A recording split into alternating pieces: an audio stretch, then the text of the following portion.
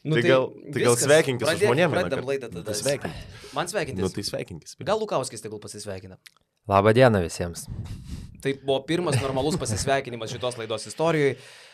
Sveiki, draugai, mes šiandien pirmą kartą dirbam net 3 kameromis, tai reiškia, kad Basket News'as turi daug neapskaitomų pinigų, tai reiškia, kad mes pereinam į naują kokybinį lygmenį ir čia yra laida iš 9 metrų. Laida, kurioje mes kalbam apie krepšinį, kartais iš labai toli, kartais taip nusivažiuojam, kad net pamirštam, jog laida yra apie krepšinį. O ta technika čia, Olgos pakilo mum ar ne? Ne, jos nepakilo. Bet prisipirko technikos. Aš tarp kitko vakar sužinojau, kad Jonas Miklovas gauna nemažai iš YouTube'o pinigų, vien iš YouTube'o už tas visas peržiūras ir nepaisant to mes net nesusirenkam tiek, kiek jisai gauna, vien iš YouTube'o nekalbant apie rėmėjai. Yes, Kiek jūs uždirbat Duonos ant vandens užtenka. Kaip krepšininkai sako, kad man reikia užsidirbti duonai. Ne? Taip. NBA žaidėjai ypatingai šneka taip. Reikia už kažką pavalgyti. Žmogus gaunantis ten kokie 20 lemų, 30, taip šneka. Leitrelis Privelas kažkada, kai sumažino atlyginimą iki 14 milijonų, sakė, jūs nejokaukit, aš turiu už kažką tai išmaitinti savo šeimą, žinai. Pas kiekvienus skirtingai ta duona kainuoja ir tas maistas, tai vieniem daugiau reikia, kitiem mažiau. Man užtenka tiek, kiek aš gaunu. Jūs turbūt jau pastebėjot, kad studijoje yra visiškai rimto veido žmogus, skirtingai negu 2 klaunai, kurie veda šitą laidą. Žmogus, kuris turi išlaikytą veido išraišką, ramų balso tembrą.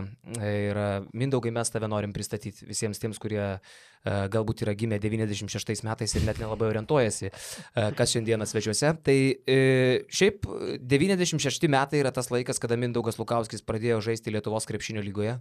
Ir man buvo labai įdomu prieš šitą laidą, žinai, pasižiūrėti, kas 96 metais dar vyko Lietuvoje. Jaučiu, koks bankrutavo akcinis inovacinis bankas. Ne? Jis dar net nebuvo bankrutavęs. Taip, bet buvo daug įdomių dalykų. Pavyzdžiui, tuo metu dar Lietuvos prezidentu buvo Algirdas Brazauskas, kai pradėjo žaisti Lukauskis. Lietuvoje buvo įrengtas pirmasis bankomatas. Dar nebuvo panaikinta mirties bausmė. Neįsikešinai pirmo atlyginimo bankomate. Kažkaip neatsimenu. Kuris tada žaidė 96? Kalnapilis. Kalnapilis. Ja. Ir važiuoja į Vilnių į bankomatą, pavyzdžiui. Atsimt šaibų. Nebuvo taip. Gal net ir šaibų dar nebuvo. Gal net ir šaibų nebuvo, jo. Nebūdavo su kuo važiuoti dar. Per jaunas viską ten. Pati pradžia karjeros, lipimas tais laiptukais aukštyn. Tai buvo senai iš tikrųjų, dabar net sudėtinga prisiminti tuos metus, kiek ir visko yra buvę. Panevėžys, dar atsimenu, tuo metu tai buvo lietuviška Čikaga. Yra tekę visur pabuvoti su visokiais žmonėm. Gal plačiau šitą. O va čia labai gerai. Čia, Mindaugai, yra mes geresnės pradžios ir negalėjom. Aš manau, kad... Tuo metu daug, iš tikrųjų, daug buvo. Po 12 klasės įstojau, buvo KTU fakultetas Panevėžy. Susipažinom su keletą draugų, kurie buvo iš tam tikro rato. Tada atsirado daugiau draugų. Paprastai, tulpinių mafija buvo. Ne, tai nebuvo tulpiniai, bet mes, sakykim, gal taip, tiek aš, tiek Adžiulis ir dar keletas, kurie sportuodavo tiek su savo amžiaus vaikais, eidavom keli ir su vyrais pradėjom treniruotis, bet vieni mokėsi mokyklai, kiti pradėjo universitetus, kas nesimokė mokyklai, tai jie eidavo po 2 kartus, o aš kai mokiaus dar tada, tai man tekdavo po 1 treniruotę ir mus pakankamai gerai žinojo, mus visą laiką vyresni žaidėjai jaunimą gindavo, nebuvo tos gadavšinos, bent jau tiek, kur man teko būti, kuriuose komandose, su kuriais žaidėjais, vyresni žaidėjai visą laiką palaikydavo jaunimo. Bet gindavo nuo ko? Nuo tų mafukų? Ne. Tai būdavo jauni, vyriausi ir vidutiniai. Tai tie vidutiniai bandydavo ant jaunimo, tipo jūs bartukai varykit, surinkit, padarykit, atneškit, bet mus seniai visą laiką užstodavo. Ir Gintaras Leonavičius. Hebras. Gintaras Bačianskas. Bačianskas? Bačianskas. Buvęs Žalgirio žaidėjas kažkuriais metais, man atrodo, ne? Gali būti. Vieną sezoną. Gali būt. Tai kur Baraigo šitoje vietoje, Panevėžio? Kažkaip neprieinam prieš tas. Vis tiek jų ten turbūt jau vieni sėdi, kiti Norvegijoje. Žiūrėk, Kolukauskis geria kavą, aš tai Iš- pasakysiu, kad aš netgi girdėjau, kad nu gerai, Steponas Babrauskas sakė, karočią, kad šiaip visai ten gerai sutardavot su jais, su tom Baraigom, toks įspūdis turbūt, kad tuo metu reikėjo su jais sutart Panevėžį gyvenant, ne?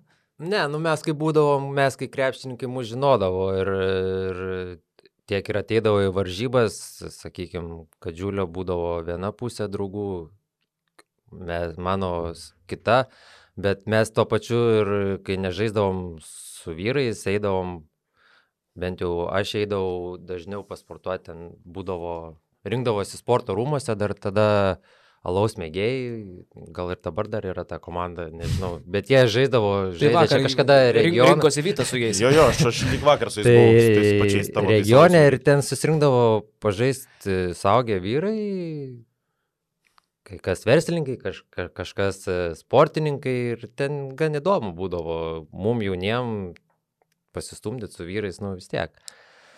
Ta karjera ten prasidėjo ir būdavo vis tiek, visi žinodavo ir ateidavo ir tų banditų pasportuoti, mus žinodavo, mums, sakykime, būdavo saugiau visas tas gyvenimas Panevėžy, bet tuo pačiu, kai viena, sakykime, su vienais daugiau sueina, kitas su kitais, o ten grupuotėsgi būdavo, nu visko būdavo. O nesusilupo Kadžiulio fanai prieš Lukausko? Ne, nežinau, gal mums nesant gal ir yra buvę, bet, nu, būdavo daug visko. Bet šiaip suprantu, čia neužteks laidos, kad viską papasakoto ir pasakoti nelabai... Jo, bet tai, kad tu sakai, tai aš suprantu, kad jiem būdavo netgi toks gero tono ženklas, jiem tai turiu menyti tiem banditam, kad jie pažįsta krepšininkus, kad krepšininkai neva jų draugai, galbūt jie gal dėl to, kaip čia, prieš jūs ir nebūdavo, nes jiem kaip tik būdavo garbė turėti tokius... Nu, mes nebuvom dar tada ten nei žvaigždės, nei kas, buvo mėlyniai varniukai žaidėjai, dar tik tai pradedantį savo tas karjeras, bet aš manau, kad jiem būdavo gal ir smagu žinot krepšininkai vis tiek ten ir į varžybas ateidavo ir ten tų bilietų gaudavo ir ką žinau, nu, mes pakankamai tikrai gerai sutardom, nors tie laikai buvo tik labai neramus Panevėžy. Žiauriai, čia 96 metai, čia dar pats tas. Ir dar, kaip sakau, 96 verslininkas. Jo. Taip.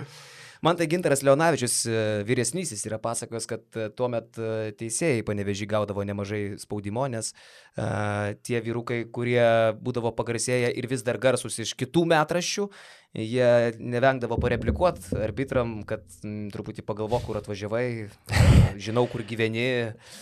Tai gal ir būdavo, aš nežinau. Aš asmeniškai nesu girdėjęs, bet aš manau, kad ir dabar gali Panevėžy ten iš tribūnų išgirsti vieną kitą tokią smagesnę repliką.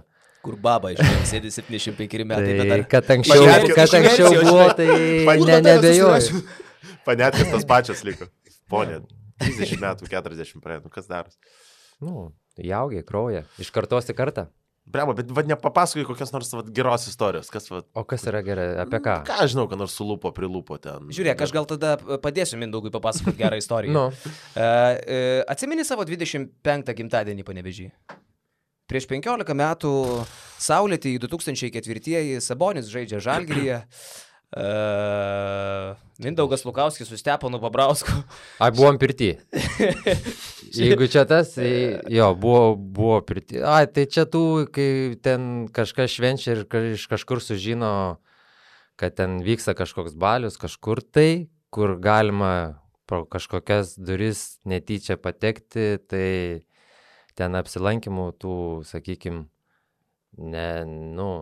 ne didžiųjų banditų, bet ten tų banditukų torpedų, tai ten kiekvieną kartą tas būdavo. Bet čia žmogus žino mafijos terminologiją, nes aš priminsiu jaunesniems žiūrovams, kad torpedos tai yra siunčiami į mūšio lauką mafijos vadų žulikėliai. Kas ten buvo, aš nežinau šitos istorijos. Ne, tai nieko ten nebuvo, tai buvo, tai eilinis buvo gimtadienis. Jau išsivartinėjai, nieko ten nebuvo, viskas ten gerai. Viskas normaliai. Reikia išsivartyti iš gaidžio, kažką reikia žinoti. Tai kas ten buvo?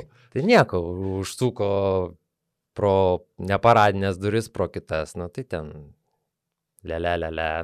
Stepas, kai visi žinom, turi dar aštresnį liežuvį, gal ten leptelėjo kažką. Stepui buvo 19 metų tą vakarą pirty. Galbūt.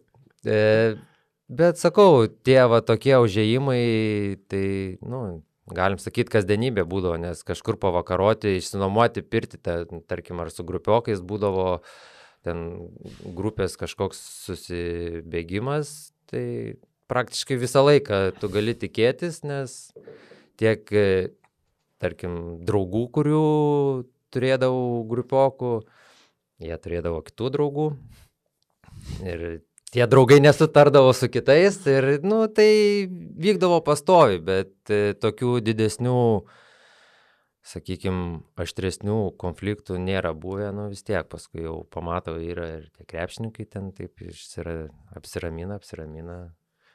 Vienas kitas gal gauna.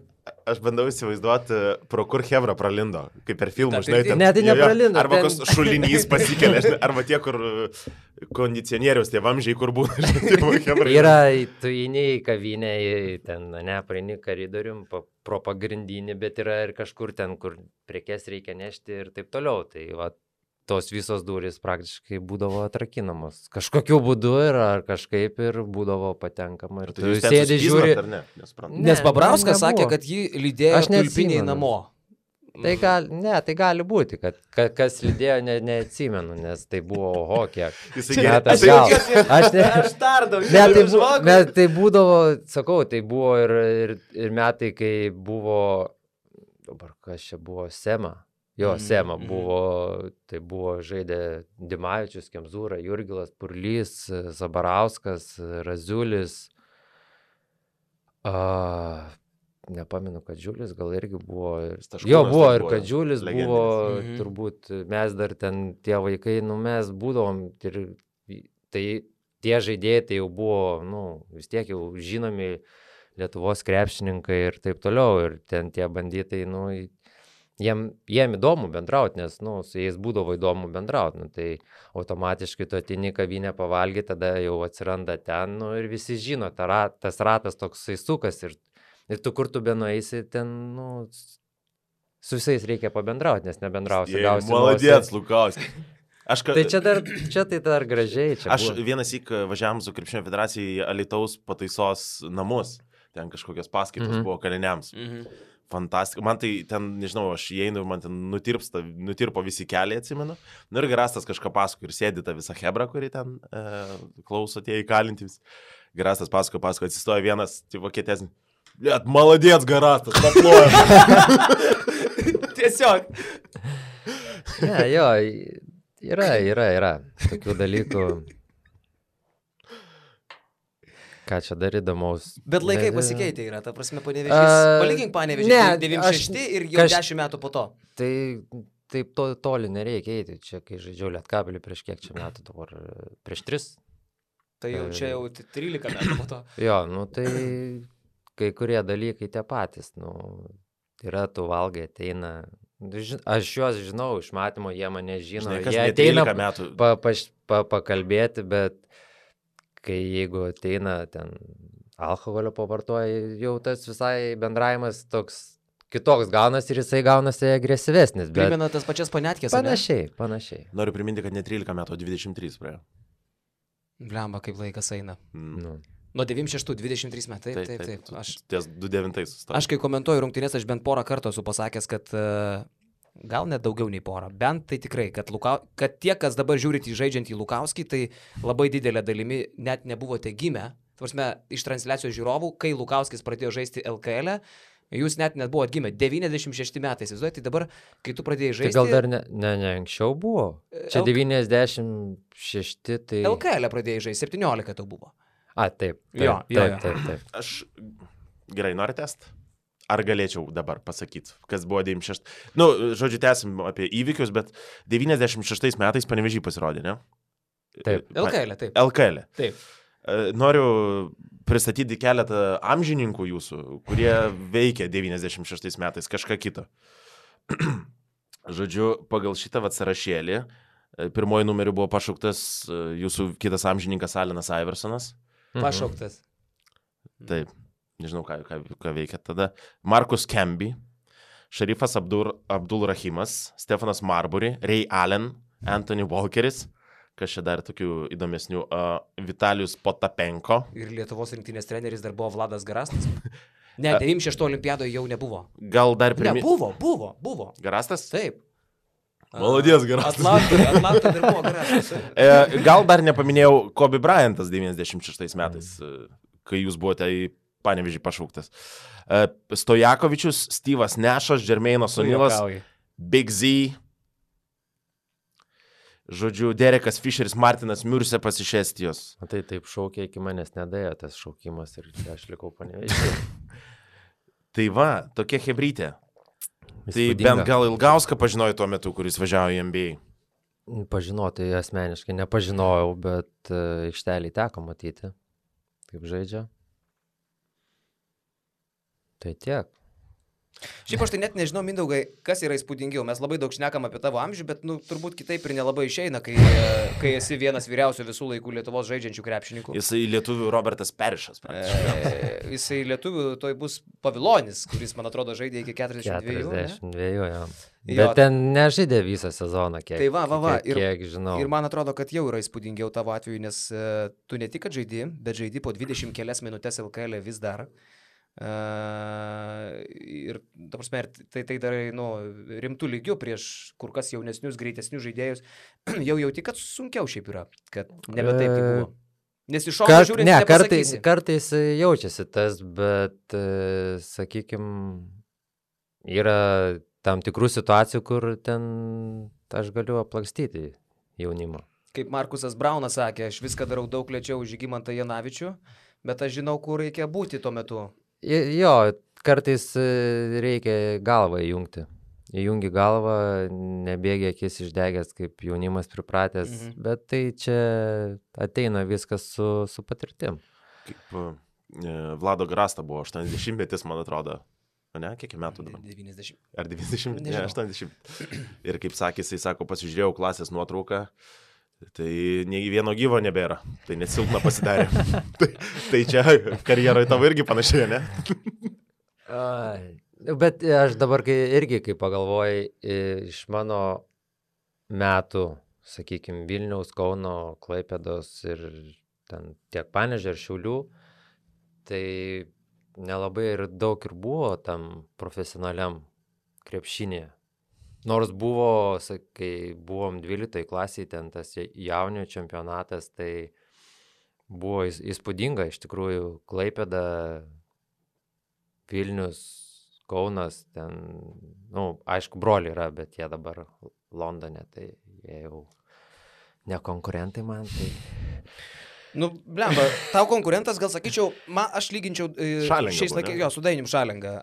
Šalenga metais, man atrodo, dar 1,5 vyresnis, bet irgi labai ilgai išlaikė gerą sportinę formą. Net kartais sunku įsivaizduoti, nes tarkim vidurio puolėjai, būt 40 kaip Sabonis, tu esi aukštas, tu turi privilegiją būti lėtų, nes turi ūgį ir net nebebūdamas toks vikrus, dar turi savo tokių įgimtų galimybių naudotis, net ir būdamas vyresnis. Šiuo atveju tu esi vis tiek labiau perimetro žaidėjas, tai tau reikia ir judėti, ir bėgti. Banalus klausimas, bet kokiu būdu tiek tu, tiek Šalenga taip ilgai išsilaikot tokiam lygiui? Aš manau, kad vienas iš tų dalykų, tai turbūt gal genetika yra nuo tėvų, ar galbūt nuo senelių kažkas tai paveldėta. Kitas dalykas, tu sportuoji. Čia kai būdavo, baigėsi sezonas, kai dar už rinktinės reikėdavo vasarą.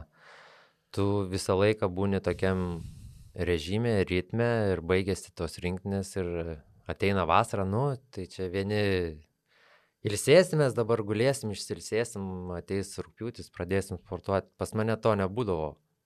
Aš maksimum 3 savaitės, 4, tai iki mėnesio aš ilsios, visiškai nuo krepšinio, viskas stumiu į šoną ir aš paskui pradedu sportuoti, kad ta visas raumeninas, viskas po truputį būtų tonuse, nes kai būdavo seniau, dabar jau viskas vyksta protingiau ir normaliau, o seniau tas pasiruošimas tai būdavo kažkas žiauraus. Tai dabar protingiau, bet tu atvažiuoji jau pasirašęs kontraktą, atvažiuoji į komandą, kuri pradeda ruoštis ir tau nėra tų sunkumų.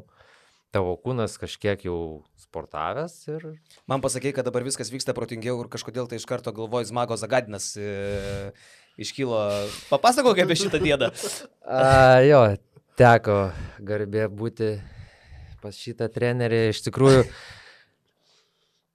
jisai... Kaip čia dabar taip? Keikis. Ne. Čia kai... Ne į tą klausimą paskui atsakysiu, kai Aurelijus Žukauskas sako, visą savo karjerą bėgau nuo šito trenerio, bet jis pats mane susirado. Tai jis buvo papuolęs tais metais irgi ryte buvo tada. Aurelijus jį iš ko neveikė vienam interviu, aš kažkada kalbėjau, tai sakė. Pas jį kaip būdavo, negali sakyti, kad tos treniruotės buvo sunkios. Jos nebūdavo gal labai intensyvios, bet jos būdavo ilgos. Tai buvo 3 valandų treniruotė ir jos būdavo 2 per dieną. Ir ta treniruotė nei daugiau, nei mažiau. Laikrodis suėjo 3 valandos ir tave paleidžia. Ir tu vaikštai ten detalės, centimetras, milimetras, ten užtara, ten. Tada bėgi, žaidi, vėl stoji vaikštai ir jos buvo labai varginančios. Jos nebuvo fiziškai sunkios, bet jos dakaldavo ir per smegenis ir visur. Ir kai tu atbuvai 3 valandas, kol ten Vilniui susivažinėjai, kol pavalgai, tik tai grįžti namo atsiguli, žiūri, kad jau tau reikia vėl važiuoti, tai buvo sudėtinga. Skamba kaip nelabai logiška, šiaip Jonas Vainauskas turėjo pykti su Zagadinu, ne? Jis ilgai neišsilaikė ten. Taip. Jo, jisai, dabar net bijau pameluoti, ten, manau, kokiu 3 iki 3 mėnesių, nes tiek, buvo tai buvo nepakeliama. Tai yra treniruotės, kai būna fiziškai būna labai sunku, yra ir tokių buvę trenerių, bet pas jį, sakau, nebuvo galbūt labai sunku fiziškai, bet jos buvo ilgos ir varginančios, daug to vaikščiojimo, aiškinimus ir buvo sudėtinga. Pas kurį lengviausiai buvo treneriai, kur jau per 20 metų sakytum, ten tai nieko neveikiam, ta prasme, atsipūti. Pas Šeško. Ką aš pats klausiu, gerai, be Šeškos. Pakalbėkime apie trenerius. Ką aš čia paklausiu, žinai, Taip. Aš važiuoju šiandieną Virginijos Šeškos mamos 80 ves, tai jeigu mes mes šiandien nedėsim dar, tai... Tai... Koks klausimas? Be Šeškos, nes pas Šeškų visi žino, kad tenai turi kūras. Nežinau, pas mane per tą mano ilgą karjerą nebuvo lengvų trenerių. Iš tikrųjų, aš praėjau tuos saldainiukus serbus, ne visus, ne visus, bet dalį tų teko praeiti. Vladė Jurovičius buvo treneris? Buvo. Jurovičius atvežė į Lietuvą garsų į keiksmažodį pičkų materį. Jo, buvo. Jisai buvau pas Perasovičių, Zagadinas, Mahoričius, Trifunovičius, Zagadino mokinys. Lygiai realiai ta pati visa sistema, nes jisai buvo asistentas, kai atleido Zagadiną, Trifunovičius tapo pirmu. Tai pas jį tik tai būdavo, kad ne 3 valandos, 2,5. Bet apie Trifą girdėjau kitą savybę, kad jisai truputį feikas, jis vieną sako. Labai. Jisai su tavim vieną šneka, bet tau už nugaros ten kardas įsmeigtas į nugarą ir, labai... Tarp kitko, apie Plazą tą patį iš Žalgirio stovyklos irgi, kad 2 treneriai, kurie labai vienaip atrodo spaudoje ir visai kitaip ir netgi vidinėje aplinkoje. Čia dabar tą jo paskutinį interviu, kai teko skaityti Plazos, tai, vien iš interviu gali suprasti, kad feikas, dirbdamas vyriausių trenerių, Žalgiris žaidžia, jisai užsidėjo Žalgirio maikę, žiūri varžybas. Come on. Ta prasme, jisai čia taip sakė, jo? Jo. Praleidau. Geras. Nu, su šeimais ten žiūri Žalgirio rungtynės, ten Žalgirio atributiką, ar ką jis ten nusidėjęs. Nu. Man atrodo, kad Plaza labai laukia galimybės pakeisti Šarą čia vieną dieną. Taip toks įspūdis, kad nuo pat išėjimo jisai viską daro, kad reikalų esant čia darbovietė lyg ir turėtų. Toks, tokį aš susidarau įspūdį. Gali būti. Tai va. Mindaugai, mačiau paskutiniu metu, gal irgi išduoda, vyresni žmonės tai mėgsta daryti, dalinasi nuotraukų prisiminimais. Čia tokį albumą jau varto. Oi, geri seni laikai buvo. Aš asmeniškai tų nuotraukų neturiu. Čia buvo tas, kas įdėjo, tai iš Alytaus vienas Sirgalius, ten fanas renka maikutės viską ir būtent jisai papaustino Facebook'e ir pamačiau, pats neturiu, kodėlgi nepasidalinti. Jo, yra, vis tiek. Tai buvo, geri laikai, geros emocijos, geri prisiminimai, buvo gera komanda, kodėl neprisiminus, nepasidalinus. Nostalgija. Svarbiausia, kad yra ką. Kai nebus ką dalintis, tai tada... Jau pradėsi dar daugiau nuotraukų kelti, jau suprask jau viską. Aš įsivaizduoju, pavyzdžiui, tu jaunas atėjai ir matei, tarkim, žaidėjus, kuriem irgi ten apie 40 metų jau čia atrodė, ten, kad čia žaidžia dinozaurai kažkokie, ne? Panašiai, iš tikrųjų. Modestas Paulas. Aš atsimenu, kai būdavo žaidėjai, ten, mes jaunimas, tai savaitgalis kažkur į miestą ten išeiti ir vyresni žaidėjai, lauksiu mano metų. Pamatysi, yra vaikai, šeima, ten atsistatymas, eik tu, ką tu čia kalbi, nesąmonės. Atėjo tie metai ir, iš tikrųjų taip yra. Ir atsistatymas reikalauja visai, ilgesnio laiko, yra šeima, yra vaikai, viskas keičiasi. Ir kai pagalvoji, kai dabar žiūri jaunimą, kad ir pas mus komandai, kaip jie gyvena ir, lygiai toks pat buvai. Ir kai tau sakydavo vieną, tu sakai, ką tu čia nusišnekė, nenusišnekėk. O šiaip, dabar turbūt jau tas laikas, kai galima kalbėti, ką nori, nebėra ko prarasti. Mindaugai, esi kada, pavyzdžiui, pachmelingas žaidęs? Stipriai galės ar prieš rungtynes? Ne, varžybų apie tą sportinį režimą kalbu. Varžybų neteko, treniruotės yra tekę būti. Stipriai taip jau, kad jau... Ne stipriai, bet yra. Ne, tai aš manau, kad kaip... Tai nėra gerai, bet tai yra sportininko gyvenimas. Daugiau ar mažiau, anksčiau gal buvo ne taip profesionalu. Ko tu žvengi? Kad aš prisiminiau. Kad kalba apie profesionalumą, tu sėdi girtas? Aš prisiminiau, kad mes sakėm su Karliu laidą darysim naują, vadinsis Neduokim garo, bet... Duokim peregaro. Tai šiandien palauk, kad nedarysiu langą.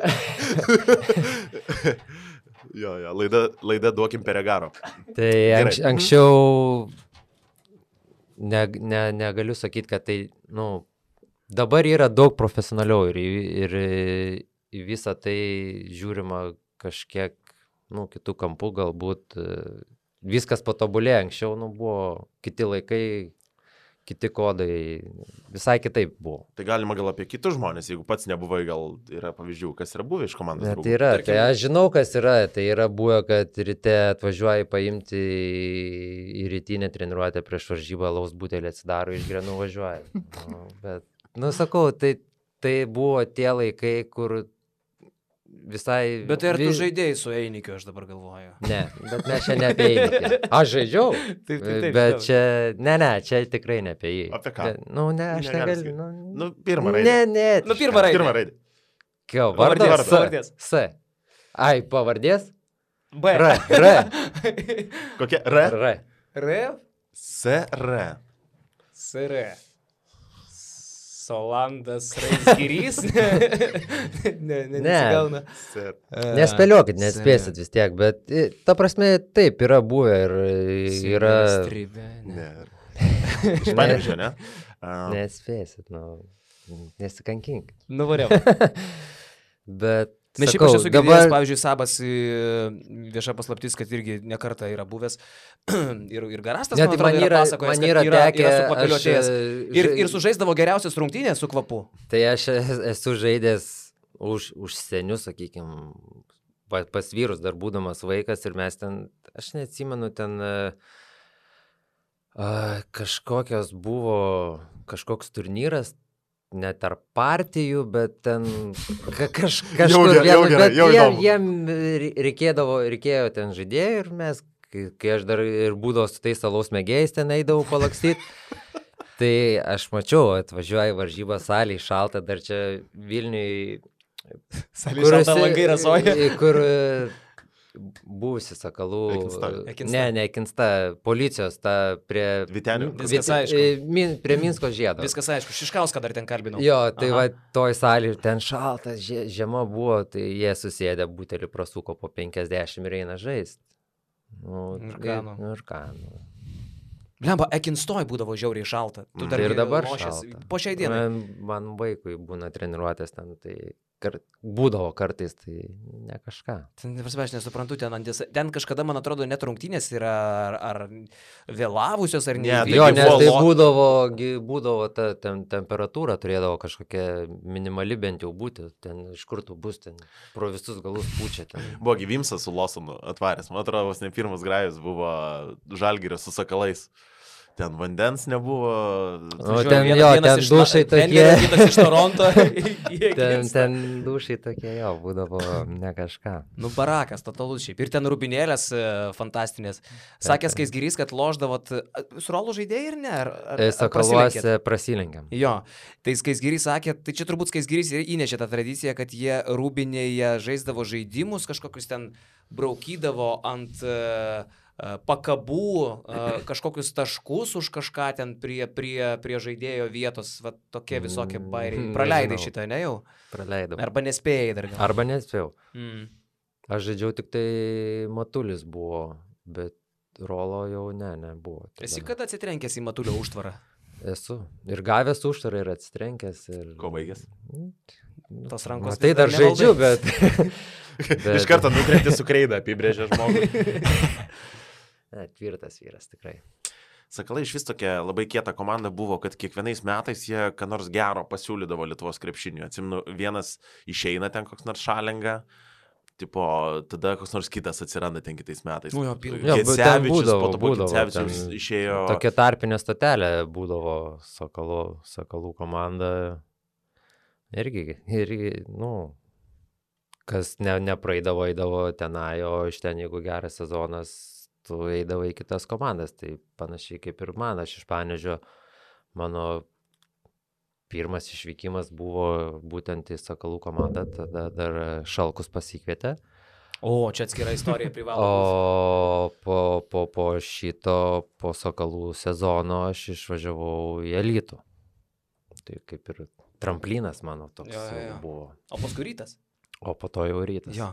Grįžtant prie Šalkus, čia yra legenda, čia knygos vertas veikėjas. Dalia Belickaitė, kaip pasakojo apie Šalkų, irgi sakė, ne viską galiu sakyti.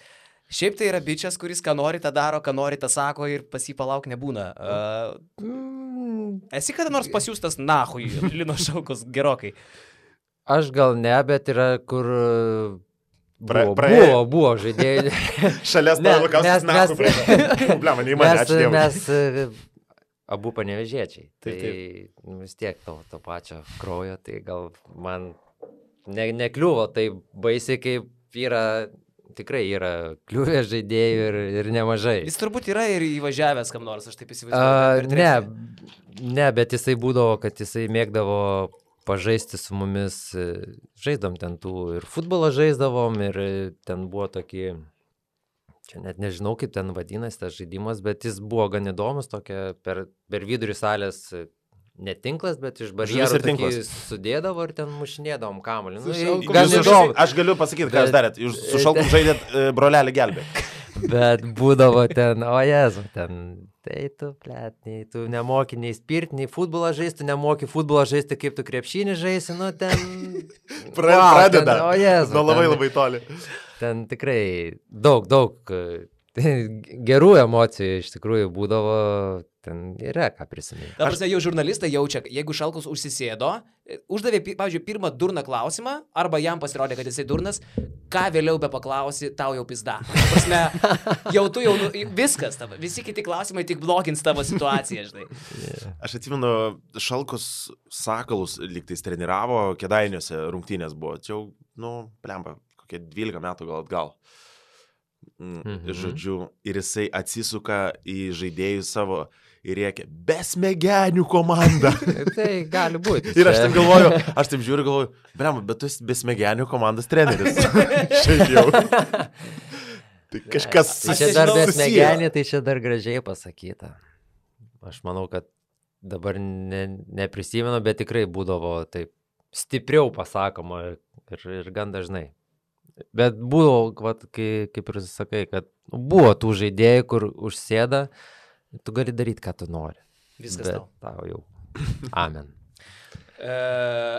Ramus žmogus tu, bet esi atkirtęs kada treneriui kuriam nors, jau daėdė tiek, kad sakytum, kas tau yra čia karočiai? Ne, yra, aš ramus, stengiuosi ten nekonfliktuoti, ten sugeriu viską, bet yra... Spėjau trifų esi idėjas. Ne, esu, kai žaidžiau Italijai, Sicilijai,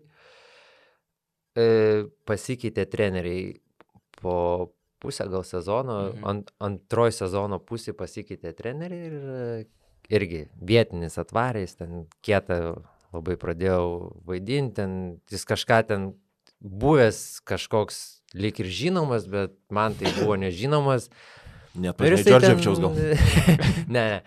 Ir jisai ten važiuodavo ant visų užsieniečių ir mums ten pakankamai sudėtingai sekės, ten vienas žaidėjas su dopingu sugavo, mums ten playoffai, ten prezidentas klubo konkretus mafiozas, ten spaudimas, pinigai vėluoja ir, prasideda ten boikotas, tas ir tas treneris, jisai paskui pradeda ten prikaišyti ir, yra tekęs su juo žodinis konfliktas įvyko, gan stiprus, bet... Ir ką, ir tokiu atveju vieta komandai lieka, treneris nesako, lauk. Neišvarė, įvyko konfliktas, apsirėkėm vienas ant kito, ir ką, viskas, jam paskui žais baigė sezonas, susidėjau daiktus ir išvažiavau. Bet nebuvo, sorry, čia mes... Ne. Tai jau rimtesnis toks. Aš nežinau, aš daug jų neturėjęs, bet tas vienas iš tų, kurį prisimenu, kaip ir sakau, aš nesu konfliktinis, bet jau ten buvo antiek daėdė, kad, ten paskui pradeda iš lempos prikaišėja ten pinigus, kiekvienam ten užsieniečiui kiek uždirba, tu čia nieko nedarai, tas, anas, tokius nesąmoningus dalykus. Ne tai, kad nesąmoningus, bet visiškai su sportu nesusiję, kur reikėdavo mums ten aiškintis ir kažką stengtis daryti, kad būtų geriau, ten pradėdavo prikaišyti. Ir vieną kartą sprogo viskas ir viskas, tuom ir baigėsi. O ten ilgai kaupėsi, kad jam pasakyti? Kaupėsi. Ta prasme, tas visas konfliktas, tai buvo vieną dieną, antrą, ten po truputį, eidavo ir, žinai, kaip sniego kamuolys, ridenas, jis kažkada ir sprogsta, ir ten ir buvo, užėjau, užtaikė ir... šojau, išsiliau. Viskas angliškai buvo, ar buvo keletas rusiškų įterpta keiksmažodžių? Ne, buvo angliškai, bet iš jo pusės buvo itališkai. Kemzūrą vakar mačiau, šiandien pakartojimą tiksliau žiūrėjau su Anadolu Efes, kai lošia Olympiakosą, žinai. Vis tiek žaidžia Graikijos komanda prieš Turkijos komandą, lietuvis vienas, Kuzminskas, bet ant suolo, žinai. Time out, blei! Jo. Tas niekur nedingsta. Jo, ir jeigu ką, tai eiktų nahu. Taip. Man, tarp kitko, ta komanda, pataisyk, jeigu klysiu, pavadinimas labai geras buvo. Ir aš kaip mačiau, kokie komandai tu žaidėjai. Italijai? Jo. Barcelona Pozo di Goto. Jo, tai man tai geriausia. Lukauskas žaidžia Barcelona komandoje. Tai kažkas buvo ir parašė Barcelona. Ir tuo metu Edisonas, man atrodo, pasirašė Barcelonoj. Kas toks? Čakas Edisonas. Eidsonas. Jo. Edisonas išrado lemputę. Čia, nesikabinėk. Ir aš tada pas tuos italus ir ten kažkaip gaus, kažkas rašė, kad Lukauskis į Barceloną. Paskui ten jau pasigilino, tai ne Barcelona, o Barcelona. O aš įsivaizduoju, kad Barcelona komandoje gauni Abibas treningus. Barcelonai gauni Adidas, o ne Abibas. Neatsimenu, kaip vadinas ta firma, bet ne ta. Irgi, kur raidės, nesusikeičia. Bet čia gerai pasivažinėjai per legionieriaus karjerą. Aš varau Tuliką, gerai. Nubėgi Tuliką, aš pasakysiu. Tavo karjerą galima taip skirstyti. 4 metai Panevėžy, namuose ir po to prasideda Vilnius, Alytus, tada ilgas laikas, čia jau galima atskirą tą pabrėžti, Lietuvos Rytas 6 metai. Tai gal prie šito grįšim, bet dabar va tos kelionės. Tada buvo Villerbanas, Prancūzija, Oldenburgas, Vokietija. Barcelona, Italija, Valencija, Ispanija, Bursa, Turkija, Bilbao, irgi Ispanija. Šiaip nemažai išmaišiai. Buvo kur, sakytum, nieko gero ir ne už ką negrįžtum? Tai Sicilija. Sicilija? Dėl ko? Dėl to, kad aš į Siciliją nuvažiavau po Vokietijos. Aha. Ir kai Vokietija yra ta, tvarka visiškai. Jo. Pradėkim nuo to, kad nuo šiukšlių rūšiavimo, nuo viso gyvenimo, ten tvarka, mokėjimai, rūbų skalbimo, viskas buvo į sekundės, į dienas ten, Tai tas stereotipas, kad vokiškas laikrodis veikia, iš tikro veikia, ne? Tikrai, tuo metu bent jau tikrai veikia ir aš po ten važiavau į Siciliją, kur ten, visiška netvarka. Ir taip, gyvenimas ten buvo gerai, šilta, saulė, geras maistas, kaip įdomiai, viskas. Tu atrodo pasakoji tokius stereotipinius dalykus, žinai, vokiečiai tvarkingi, italai tokie Taip, yra Šiaurės Italija ir yra Pietų Italija. Pietų Italija, jie čilina visą laiką, jiem viskas rytoj, ten reikia sutvarkyti. Aš nuvažiuoju pasirašyti kontraktą, ten priėmimas, ten žurnalistų, tas bosas, viskas ten, tų senelių prieė, ten pilnas kambarys. Mane paskui po to viso važiuojam ten pavalgyti, važiuojam aprodo kelis būtus, iš ko rinktis. Išsirenku vieną, tokį padaresnį tuo metu, taip atrodė, atvažiuoju jau su lagaminais po kiek laiko ten po rinktinės. Nėra, sako, tavo būtų. Kaip nėra, sakau. Čia Italija istorija. Čia toliau. Tai duoda kitą. Aišku, paskui, kai pasirodė, tai buvo geresnis variantas nei tas pirminis, bet ten atidavė tą pirminį kitam legionieriui. Ir tiek prasideda konfliktai. Reikia pastatyti kondicionierių. Nes, žiauriai karšta. Tu atsidarai vakare langus, ten nėra jokio vėjo, nieko. Nėra kom. Ir tą kondicionierių stato 1,5 mėnesio. Rytoj. Tai tas, tai anas. Tai vėl, ten mašina. O Ispanijai tokių bairių, ne? Nes čia ir Ispanijai Manjana principas. Ne, Ispanijai vis tiek buvo geri klubai. Kai buvo Bilbao, tai aš viešbutį gyvenau, o Valencijai davė butelį iš karto, ten jokių problemų nebuvo. Viskas tvarkingai. Ko tu Joni manęs nefilmuoji? O Italijai, tai sakau, ir davė mašiną. Nes reikėjo, kad būtų automatas, davė ten kažkokį, rado automatą, Alfa Romeo, tokia sena, ten, baisu važinėti ir aišku, atvažiuoja šeima, viską ir ką, jiem tai, man tai treniruotės, aš treniruotės galiu pėstute nueiti, o jiem reikia su tą mašiną, ir ten prašiau, 8 mėnesius man keitė mašiną. Mamma mia! Ir galiausiai gavosi tokia situacija, kad aš važiavau į treniruotę, ten tokį kanalą pravažiuoja, tiltelis, yra kavinukė, kur visą laiką sustodom ten ledų ar kavos prieš treniruotę ir iškart salę. Ir pervažiuoja tiltelį policija. Aš pravažiuoju į tą kavinukę, jie iš paskos. Aš bėgu, jie iš paskos. Ne, nebėgu. Padinau greitį. Nebuvo ten, kur bėgti. Ir jie, dokumentus, viską pradeda tikrinti, jie ten man itališkai burbuliuoja jau, aš nesuprantu ir kaip tik važiavo menedžeris pro šoną, sustoja, Sako, tu eik į salę, sutvarkysim. Nu, baigęs treniruotės, kur mašiną. Tai konfiskavo. Sutvarkė reikalą. Dokumentų nėra, technikinės nėra, neregistruota mašina. Aš 8 mėnesius šeima po Siciliją, po visą išvažinėjus, tai jeigu būtų žmona su vaiku sustabdė, būtų uždarę viską, tėmė, nu, ten kosmosas. Minda, go to the gym. Jo, tai bet tada pakeitė mašiną, tai menedžeris savo davė Mersą, tipo, pavažinėjau, kol sutvarkysim. Tai iki sezono galo davažinėjau su jo Mersu. Bet tai šiaip tai Baris, prisidarai reikalų, ateina ten dėdė koks nors ir, ta prasme, tu jau atleistas nuo bausmės, ta prasme, kažkokios ar ką. Viskas ok? Bet ten... Šiaip žinai, kur, nežinau, aš tai aišku, ne krepšininkas ir nekeliavęs po skirtingus klubus ir nebuvęs visose butuose, kuriuos duoda ten skirtingose šalyse, bet man yra tekę šiek tiek su Vilniaus Lietuvos Ryto komanda turėti dalykų ir, pavyzdžiui, per vienerias olimpinės žaidynės, kurias komentavau televizijoje, davė tuo metu Hario Mujezinovičiaus buvusį butą, vėliau, pas Šeškų dar esu buvęs bute, žiauriai geri butai. Ką, pavyzdžiui, pas Šeškų tai ten Europai. Jo.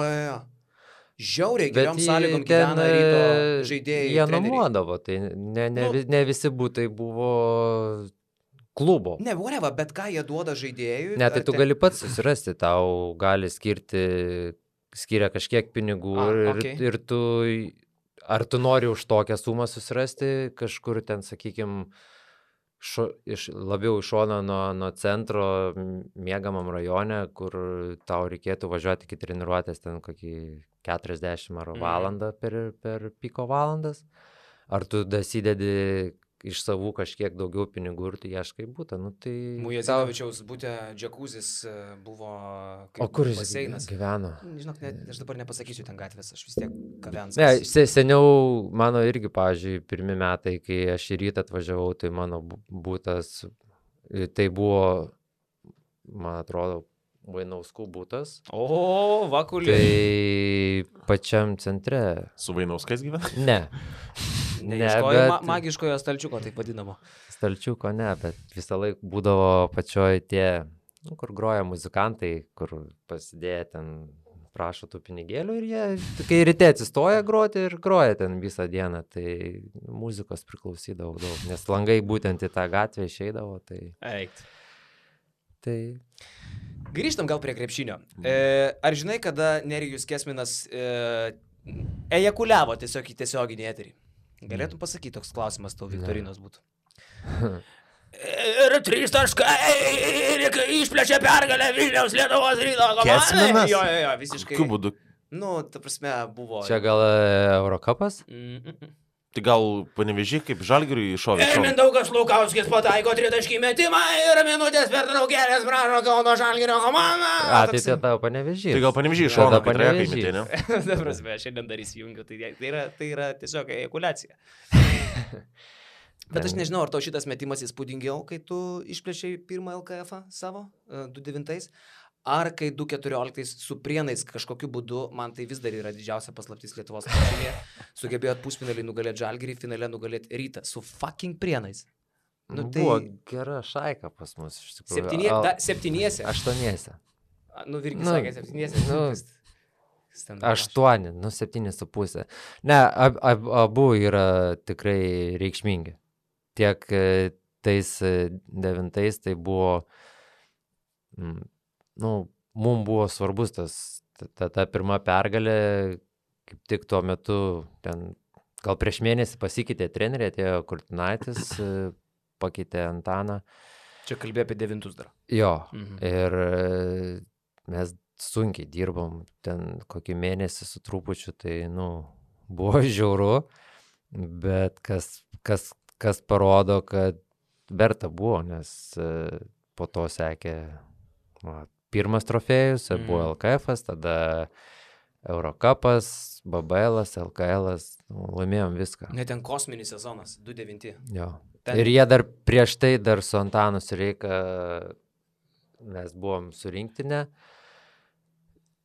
Prezidento, jo, ten Latvijai, man atrodo. Latvijoje, Rygoj buvo ten Befas, Žalgiris, Rytas, tai 5 trofėjai. Tai, nežinau, ar pavyks kada. Nebėra tiek ir tų turnyrų. Nepavyks, jo, nes nėra vienas dalykas tiek turnyrų, kitas dalykas nebėra tokio Lietuvos ryto, dabar Vilniaus ryto. Ir aš šiaip netgi sakyčiau, kad, kaip mano močiutė sakytų, mes turbūt jau nesulauksim, kada vėl ta komanda bus tokia, kokia ten, tarkim, buvo tais 9 metais. Praėjo 10 metų ir dabar bus 10 sezonas, kai Rytas ne tik, kad nelaimė LKL, 10 sezonas mindė, bet neturi jokių šansų jo laimėti. Tai yra, va toksai laikotarpis. Kaip tu, pavyzdžiui, pats žiūri į tai, kas vyksta tenai? Nenorėčiau aš taip komentuoti, kas ten vyksta ir reikšti savo labai nuomonę, bet, man yra gaila, kad taip yra. Ir gaila tai, kad, tikrai Vilnius ir myli tą krepšinį ir viską, bet gal ne po 2-9, po 2-10, kai atleido Kurtinaitį, nes treneris jau pasiekė lubas ir viską laimėjo. Didžiausias absurdas, kokį girdėjau, kaip pasiaiškinimą, kodėl atleistas treneris. Po tada ir prasidėjo visas tas griuvimas ir jisai griūna. Aišku, nežinau, ko reikia pinigų. Reikia ir pinigų, bet reikia ir idėjų, reikia žmonių, reikia, mano manimu, aš manau, kad reikia tą klubą nuo nulio pradėti, uždaryti, ta prasme, užversti tuos puslapius, Lietuvos rytas, pastatyti visiškai naujus žmonės, kurie su tuo nesusiję ir pradėti kurti naują klubą. Galbūt tada kažkas ir pasikeistų. Šiai dienai aš galvoju, bet tai tarsi bandė dabar tą daryti, čia Kleiza, Gudelis. Jo, bet jie daugiau ar mažiau jie yra susiję su tuo, kas buvo anksčiau. Su Gedvydu turėminį? Ta prasme su klubu. Rolandas yra žaidęs, jisai irgi ir buvęs. Gudelis buvo anksčiau, vadovavo. Aš galvoju, kad, mano tokia nuomonė, kad užvertėjai knygą, padėjai į lentyną ir visiškai nauji žmonės, kad pradėtų kažką statyti ir kurti. Nes, aš galvoju, kad tas šleifas, jis tempėsi ir vis tiek anksčiau buvo gerai, buvo blogai, buvo labai gerai ir prasidėjo blogai ir nieks nesikeičia. 10 metų nieks nesikeičia.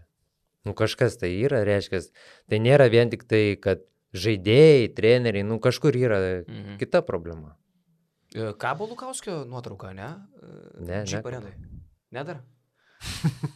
Aš nenusipelnęs. Nekaba. Vieną nukabino jau ten. Šiaip tiesiu labai gerai. Kažkokias nesąmonės, pavyzdžiui, aš tokių dalykų nesuprantu. Kiekvienas žmogus turi savo nuomonę, tai kažkam patinka, kažkam nepatinka.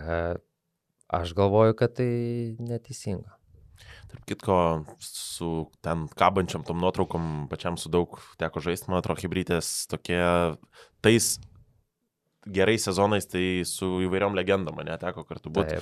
Pavyzdžiui, Donatas Zavackas, kur Haliai parodė, kad pirmi būsit. Pirmi viskas. Ir šitas Brazdavskis, ne? Jo, už nugaros. Ne, buvo, taip. Jo, tai buvo, kas buvo. Mankštinamės, ta prasme. Buvo, kas buvo. Tai buvo emocijos, pasakė, žodis nežvirblis išsprūdo, viskas. Ten jis gal net labiau nepasakė, parodė. Parodė. Bet tai buvo emocija, buvo išprovokuota kažkiek ir, tai yra normalu, kai susitinka, sakykime, 2 miestai, 2 varžovai, tai yra derbis, kur tiek vieni, tiek kiti nori laimėti ir tais metais, sakykime, Žalgiriui buvo ten ir ta finansinė situacija tokia sudėtinga ir turbūt tas viskas sukrito, o mes ėjom, žingsniavom pakankamai gerai ir tais dideliais žingsniais, mums pavyko laimėti ir, aišku, ta emocija, kai tu laimi, jinai gera, kažkas paprovokavo, parodė. Dabar nuskelkime į vieną spaudos konferenciją, Karoli. Ar jūs čia? Taip, aš čia. Jūs esate Gintaras Krapikas dabar? Na, taip. Tai ar gali kas nors Eitsoną sustabdyti? Eidsonų sustabdyti mes negalim. Kalkit mane prie kryžiaus. Jeigu yra žmogus, kuris gali sustabdyti Eidsoną, prašau. Vieta laisva. Turit klausimų dar? Ne, nebeturim.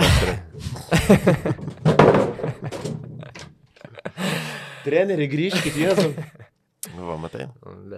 Bet tai buvo. Ta Buvo išsigandęs sezona truputėlį. Čekas, jisai buvo prieš tai irgi metus ir buvo treneris Trifa. Blet, suplėšiau švarką. Tai kad ir šiaip toks, kaip bomžas, kaip tavo močiutė pasakytų, apsirengęs. Tu labai gerai atrodai. Tai Čekas neatrodė taip įspūdingai, kaip tada, kai atėjo Kurtinaitis ir jam atidavė viską.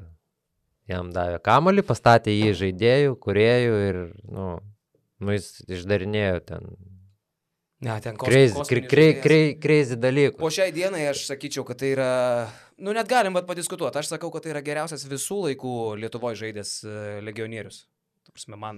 Aš jį statyčiau į pirmą vietą. Žaidė trumpai, bet taip kaip žaidė, aš tokio dominuojančio užsienio krepšininko nežinau. Galima būtų kalbėti apie kokį nors Tanoką Berdą, apie Keviną Pangos, apie Brandoną Deivisą, bet Čekas Eidsonas man yra labiausiai dominavęs kada nors Lietuvoje žaidęs legionierius. Tu prisimintum kažką geriau? Ta prasme, kad prie Žalgirį gerai žaidė, tai taip, o tauriai? Kosmosas, gerai žaidė. Absoliutus kosmosas. Tik tai Marijonas buvo finalinio to Eurokapo MVP. O Čekas buvo, man atrodo, sezono MVP. Ne, ta prasme, individualiai nesustabdomas. Ir jį atrado, Vainauskas atrado. Šiaip tai aš atradau. Bet aš atsimenu labai gerai. Prancūzijai, Strasbūrė, man atrodo. Būtent, su Strasbūro Sigu žaidė Rytas. Aš buvau įsitikinęs, kad šitas žmogus eis į kažkokią tai geresnę komandą ir tuo metu labai tyliai taip galvojau, kad būtų fainai, jeigu jis Žalgirį žaistų. Ir bam, tipo, Rytas pasirašo su... Aš neatsimenu, kaip jisai žaidė Strasbūrė. Jis jų įkapojo 20 kelis taškus. Tai gali būti. Žinai, kai daug primeta, tai neatsiminti net nenori, ne? Gali būti kažką jisai. Tu atradai Eidsoną. Bet tai neždengiau. Aš tada sakiau, kad aš jį pirkčiau. Kai pamačiau, ką jisai Strasbūrė išdarinėjo prieš Rytą. Aš galvoju, ateitų Edas Nickus ir sakytų, kad jisai atrado. Ne, tai Edas atrado krepšinį. Žinau ar ne? Tai dabar jau žinau. Įkūrė lygą, atrado krepšinį. Jo. Įspūdinga. Tu dabar tai priminėjai tuos laikus, iš tikro, kaip mes dabar kaip seni pirdžiai čia sėdim ir kalbam, bet kaip būdavo fainai Žalgiris Rytas ir ta atmosfera, kai ten Vainauskas ten prie užribio linijos ten kažką tai rodo fanam, Zavackas fakus ten mėšlo krūva, ten Mačiulis kiaušus užsukinėja, ten Jankūnas dubasina į padaichą, žinai. Va tokie visokie bairiai, žinai, kur būdavo ta kova tokia, kur ten Navikauskas dar peza kažką apie tai, kad tenai pastoviai mus ten bando nugalabyti, kad rėmėjus vagė ten nuo mūsų. Ta tokia šaltasis karas, kova aikšteliai, kova be taisyklių, pareiškimai į eterį, bilekas toksai ir dar, kaip sakyti, dviejų tikrai grandų kova. Va čia yra tai, ko Lietuvos krepšinis nebeturi.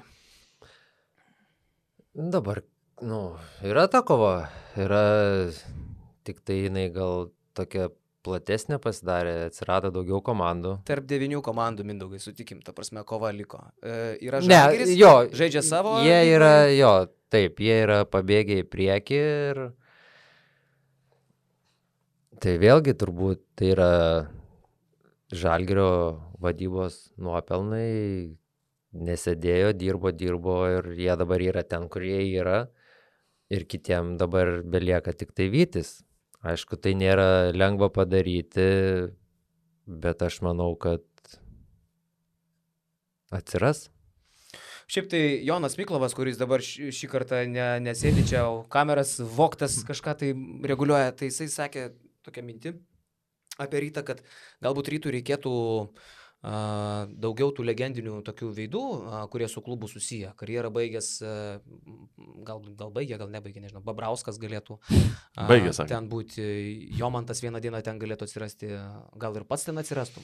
Jeigu, pavyzdžiui, sakytų, davai, suburiam tuos legendinius ir darom kažką tai iš šito klubo, kuris dabar yra visiškai šiknoj. Tu eitum? Tai aš dabar dar žaidėjas, bet, nežinau, visų pirma, reikia kažko sulaukti, kad galėtum tu apie tai svarstyti ir galvoti. Tai... Čia gal klausimas labiau, kiek tau svarbus yra tas Ne, man tai yra klubas? svarbus. Tiek aš jau Vilniuje gyvenu, nepamelaus, kai išvažiavau į Sakalus. Paskui tik tai Alytui 1 metai, tai kokį 15 metų turbūt. Ir man tas klubas irgi yra svarbus.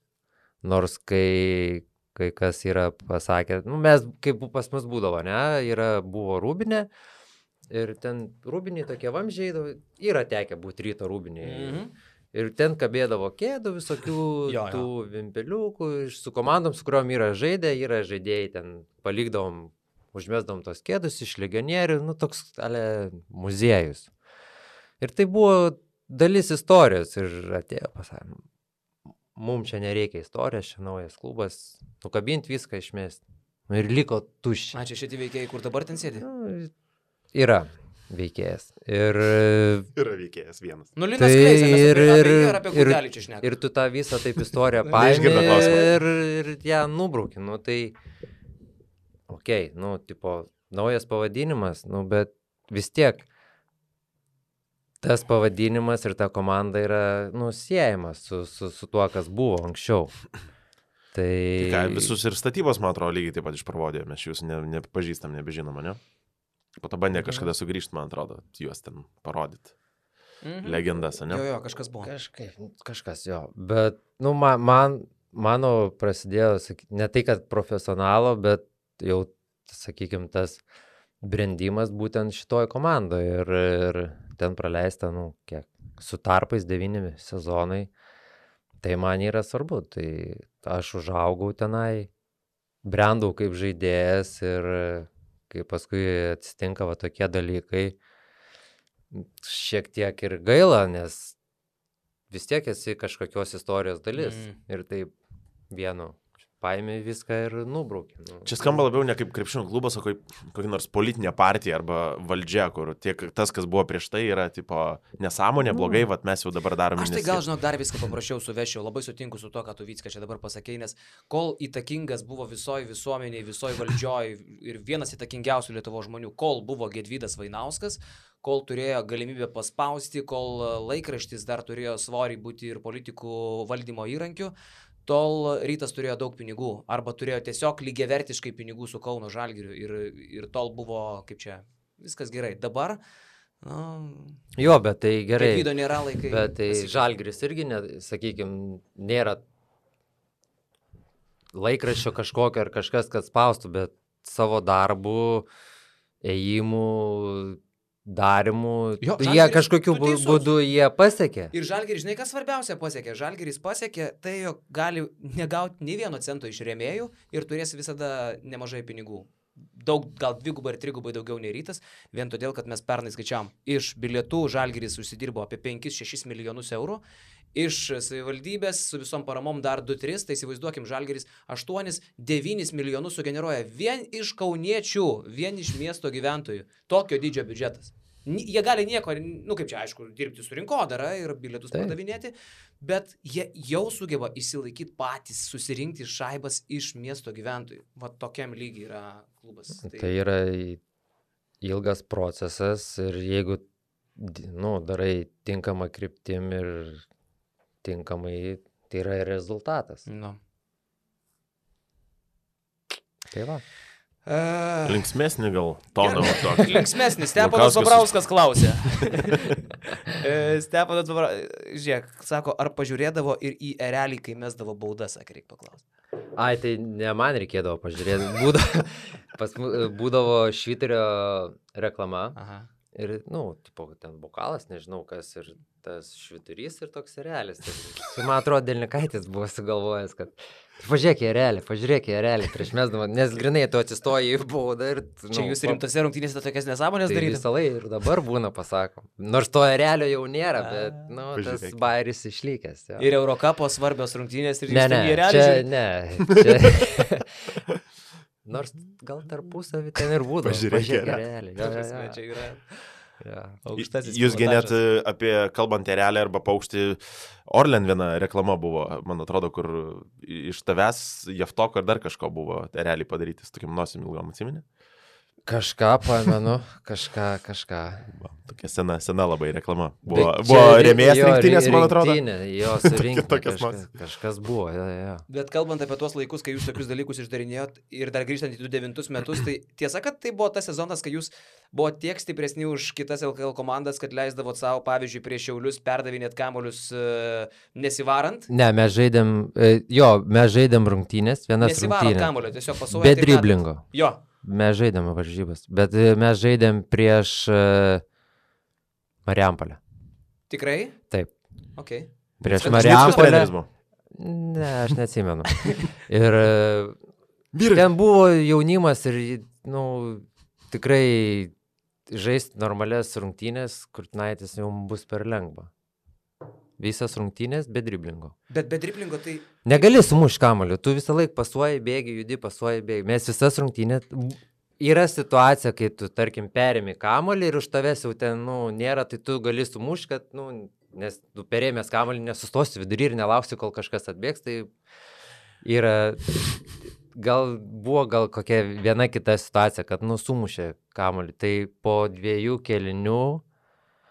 Ar 3 kėlinyje suprato, kad mes negalim varyti. Jiegi negali varytis kamuolio. 3 kėlinyje labai aukšto lygio treneris buvo Suduvovskis. Bet jo, žaidėm. Bet žinai, kas būtų bairis, jeigu, pavyzdžiui, ir praloši šitą grą ir tada sakai, blemba, čia biškai prisižaidėm su tom nesąmonėm. Mes žaidom kiekvieną praktiškai treniruotę. Bet čia yra stiprus. Žaidom be driblingo, maži dideli ir jo. Gerai, gal dar pabaigai ir po to pereisim prie Patreonų, nes Basket News Patreonai irgi turi savo atskirą dalį šitose podcastuose ir jie užduoda klausimus, bet tik tai jie ir mato atsakymus. Tai prieš Patreonus dar prisistatyti nenorėjęs klausytojas, pavadinkim jį kokiu nors ten bebrų, pavyzdžiui, klausia. Ar gali papasakoti apie kelionę į Mykonos salą, Mindaugas Lukauskis? Tai tas, kas klausė, tai su juo ir buvau. O ką čia papasakoti? Tai buvo po sezono važiavom aš su žmona ir Stepas su žmona į Mykonos, kadangi visi žinom, kas tai per sala. Kieno mėgstama, tai yra daugiau, sakykime, netradicinių pažiūrų ten lankytojų ta sala ir Stepas žvengia į ragelį visą laiką, kai šitą pasakoti, aš nežinau. Ne, tai ką žvengia, einam, ateini tu į paplūdimį, nusileidai ten nuo kalno, nuo viešbučio, eini į viešbučio teritoriją, ten yra aptverta, viskas normalu ir, Stepas einam, sako, į tualetą, nes grįžti viešbutį daug sudėtingiau. Ir ką, mes su Stepu dviese per tą paplūdimį ir tu išeini iš viešbučio jau teritorijos paplūdimio, ten jau kas nori, tas renkasi. Ir Stepas, kai visą laiką tą krūtinę išpūtęs, mes ten varom ir viskas. Ir žiūrim, kad kuo arčiau to tualeto jau ten kavinė dar tokia, tų žvilgsnių vis daugiau ir daugiau ten į mus ir taip ne iš moterų, o iš vyrų. Taip paskui juokais, ne juokais ten jau taip. Ne tai, kad neramu, bet kažkaip... Stepas jau laižus. Ir dar sako, mums reikėjo ten pasiklaust, kad laivelis nuomos, kad pasiplaukėt. Ir Stepas einam ten, sako, už kalno, matau laivas ten, toks tas uostelis, lieptas ten laivukas, sako, paklausim ten. Mes einam jau po tos kavinės tualeto link to kalno ir, vėliava. Gėjų vėliava ir sakau, ne, Stepai, mes jau ten nebeinam, sukamės, einam į savo viešbučio, į savo viešbučio teritoriją ir ten, tokia įdomi sala. Gerai. Bet jinai pakankamai populiari, daug važiuoja, daug sportininkų važiuoja, nes ten gyvenimas verda nuo ryto iki vakaro. Esi buvęs, Vytė? Ne, nesu. Tai tu, apsilankyk. Nereikia. Aš atsimenu dar vieną bairį su Lukauskiu, gal prieš 2 ar 3 metus, kai rinktinė rinkosi į stovyklą. Kur aš jau nebuvau rinktinė? Ne, tai vat kur bairis buvo, renkasi į stovyklą, o Lukauskis tam pačiam viešbutį atostogauja ir irgi nuotrauką ten su visais primetinėja ir atrodo... Aš kai buvo, taip gaudavos, kad kelias vasaras sutapdavo, aš atvažiuoju su šeima irgi į Vanagupę, nes pavykdavo pasportuoti su Martus ir jisai paimdavo pasitreniruoti, jis ten su lengvaatlečiais ir to pačiu su rinktinė. Ir aš taip dėliojas ir paskui pažiūri, kad rinktinė. Ir aš pasportavęs, čia kaip tik suvažinėja rinktinė, viską ir aš su Martu pasportavęs, jau grįžtų viešbutį, visi žurnalistai fotkint, aš su apranga, treniruotės, visi ten įeini į holą, visi fotkint, ten, su visais pasisveikinti, tik sakau, ramiai, aš čia atostogauju. Bet čia labai geras būdas, tipo, ir žinai, treneris, o blemba, Lukauskis, įmam rinktinę, ką vis tiek, gali? Galiu. Galiu, ką žinau, ne iš pasiruošęs, ne iš galiu žais, bet... Gerai. Tai vagių vagis, legendinis vagis, kuris jau šį savaitgalį galbūt bus pavogęs jau ir 1000 kamuolį Lietuvos krepšinio lygoje, seniai jau įveikęs Robertą Giedraitį pagal šitą rodiklį. Mindaugas Lukauskis mūsų svečiuose. Tokia buvo dalis skirta Basket News klausytojams, žiūrovam, podcastų gerbėjam ir Vytauto Mikaičio snukio fanam. Mindaugas Lukauskis, fantastika. Va, o dabar pereisim prie to, kas yra skirta Patreonam, tai jeigu norite būti to dalimi, tapkite Patreonais, prisidėkite prie mūsų veiklos ir uždavinėkite klausimus. Tai atsisveikinam dabar kaip su... Aš jau galvau nusikirpo toje vietoje ir Patreonam aiškini, kaip būti Patreonais, ne? Tai dabar atsisveikinam su visais. Viskas. Ir grįžtam. Čiau.